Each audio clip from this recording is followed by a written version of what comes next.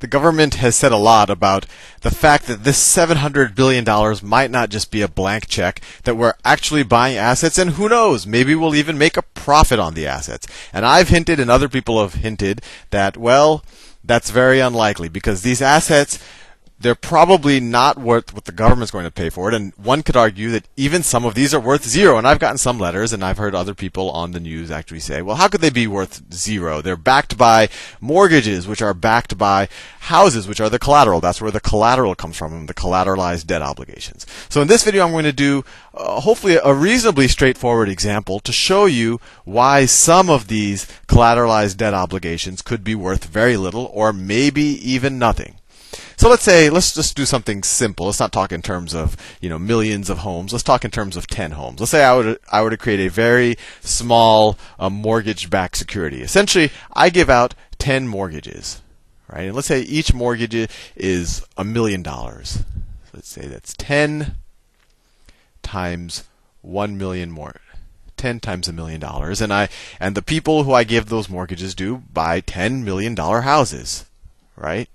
So I create a corporation, a special purpose entity, whatever, for the sake of this mortgage-backed security, or for constructing these collateralized debt obligations. That's my company I create, the balance sheet of it. What are the assets? Well, I have 10 mortgages times $1 million. So I have 10 million in loans, essentially 10 million in mortgages. And they're collateralized, or they're backed by the underlying houses that these mortgages were used to buy. 10 million in mortgages, 10 million mortgage, right? Now, how is this special purpose entity, we'll call it an SPE, how is this SPE funded? Well, it's essentially funded by the people who are buying the collateralized debt obligations. And collateralized debt obligations are essentially just debt that is used to fund these mortgages. And what's interesting about a collateralized debt obligation, see, in a mortgage-backed security, I would have just given these 10 million mortgages, and then in this corporation, I would have just issued, I would have issued 1,000 shares, and so each share would hold 1/1000th of this value, right? That's a mortgage-backed security. But in a collateralized debt obligations, I split it into buckets. So what I do is, let's say I borrow 3 tranches. I just call that buckets. I'll make these the 3 buckets. So I go to some people and I borrow, of that 10 million that I essentially lent out, I borrow, let me say, I'll make up a number, $5 million. 5 million from these people, and these are the senior debt holders. So essentially, these people are going to get, both this debt holder and this debt holder has to get wiped out before this guy gets impaired. And impaired just means that you get less money than you lent, right? So I borrow 5 million from somebody else, and they're going to get the lowest. I'm going to pay them the lowest interest rate because this is the safest bucket. So think of it this way: let's say these 10 mortgages. Let's say that I'm getting, let's say I'm getting 8%. And let's say that I'm paying, they're giving me $5 million. Let's say that I'll pay these guys 5%. And why are they willing to take a lower interest rate? Because essentially any defaults on this side will hit these 2 buckets before it hits these people. So this will be a very safe debt instrument, or an arguably very safe debt instrument. And I'll do more about that in a second. And let's say I borrow another, let's see how to make the numbers worth right, another 4 million from some other people. So they give me $4 million. I have to pay a little bit higher interest to them. I have to pay, let's say I have to pay 6% interest to them, right? And then finally I borrow let's see, I need another $1 million. I borrow $1 million from people who are willing to take the biggest risk. So if there's any defaults over here, these people are going to be wiped out before these people get touched. And actually, we can figure out the appropriate amount of interest, right? How much money is coming in per month before anyone starts defaulting? Let's see, I'm getting $800,000 in per month. That's the inflow. And then on the outflow, let's see, I have to pay these people 5 million times 5%. That's $250,000. So that's how much I'm paying to that tranche. 250,000, and then 4 times 6%, that's 240,000 minus 240. So that's what, 800 minus 490. So then I have 310,000 left. right? 310,000. So I can essentially pay this 310,000 per year to this tranche. So they're going to actually get a 31% interest. And that sounds great. And that's why they call that the equity tranche normally in a CDO, because those people get a lot of upside. But guess what? If there's any defaults, these people get wiped out first. And just to make this example clear, let's just do it very simply, because you could model this out and assume some type of prepayment, et cetera, et cetera. Let's assume that a year out, let me scratch this out right here. Let's say that 1 year out, half of the mortgages, I don't know, the people refinance or they move or they sell their house or whatever, so they just pay off, they just prepay the mortgage. So let's say in 1 year, let me redraw this balance sheet in 1 year. So in 1 year, let's say 5 of those borrowers, so this is a year later. Magenta is my color for a year later. A year later, half of those borrowers just refinance or they sell their house, so they just pay us back $5 million, right? So we get $5 million. I'll put that on the asset side of the balance sheet, right? This is assets,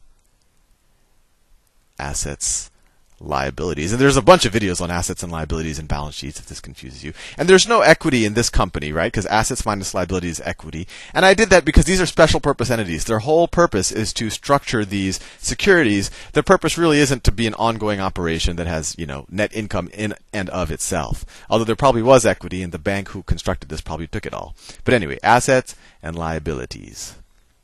Okay, so we said half the people refinance. Those people were great. They were worth giving the money to because they paid off their loans in whole. But guess what? The other half of the people, the title of subprime was deserving of them, and they default, and we have to foreclose on them a year later, right? But all's not lost, right? We don't lose that $5 million that we lent to those other 5 million people because they had homes, right? These are collateralized debt obligations. We are able to take their houses. Unfortunately, it's a really weak real estate market, and let's say, just for the sake of argument, that we take those 5 houses from the people who didn't pay, right? 5 paid, 5 didn't pay. We take the 5 who didn't pay's houses, and let's say when we sell them, we're only able to get, I don't know, 60% on those houses, right? So 60% of 5 million, we're essentially only able to get $3 million for the houses we foreclosed on. So a year later, what are all of our assets? We get the $5 million in cash from the people who are good and paid off their mortgages, and then we get the $3 million from the people who foreclosed, and then we only got 60% of the original purchase price of the homes. We only got that on the foreclosure. That makes sense because credit's getting tighter and it's a tough mortgage market, and all of these houses were in South Florida or Las Vegas or whatever. But now what happens? What happens now? There's really no purpose for this entity to even exist anymore because everyone's paid off. There's no income streams coming in or out. So essentially, we'll just dissolve the corporation, give everyone what they're due. Well, this guy, he gets first dibs on it, right? He took the lowest interest rate in exchange for having the lowest risk. So that guy right there, I'll draw him in green because he's good to go. This tranche right here, he gets a full $5 million. That's great. He got 5% interest, and then he got all of his money back. Sounds great. These CDOs look safe so far. But what about this next tranche, this $4 million guy? Well, he didn't do so good, right?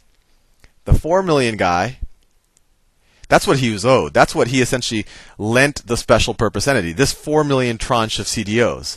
He's owed $4 million, but guess what? After you pay this guy $5 million, there's only $3 million left. So this guy only gets $3 million. So for every $4 he lent, he only gets $3. So this guy gets 75 cents on the dollar. 75 cents on the dollar, right? That's a 7 right there. I write my 7s like a European. I think it makes me sound more. Well, anyway.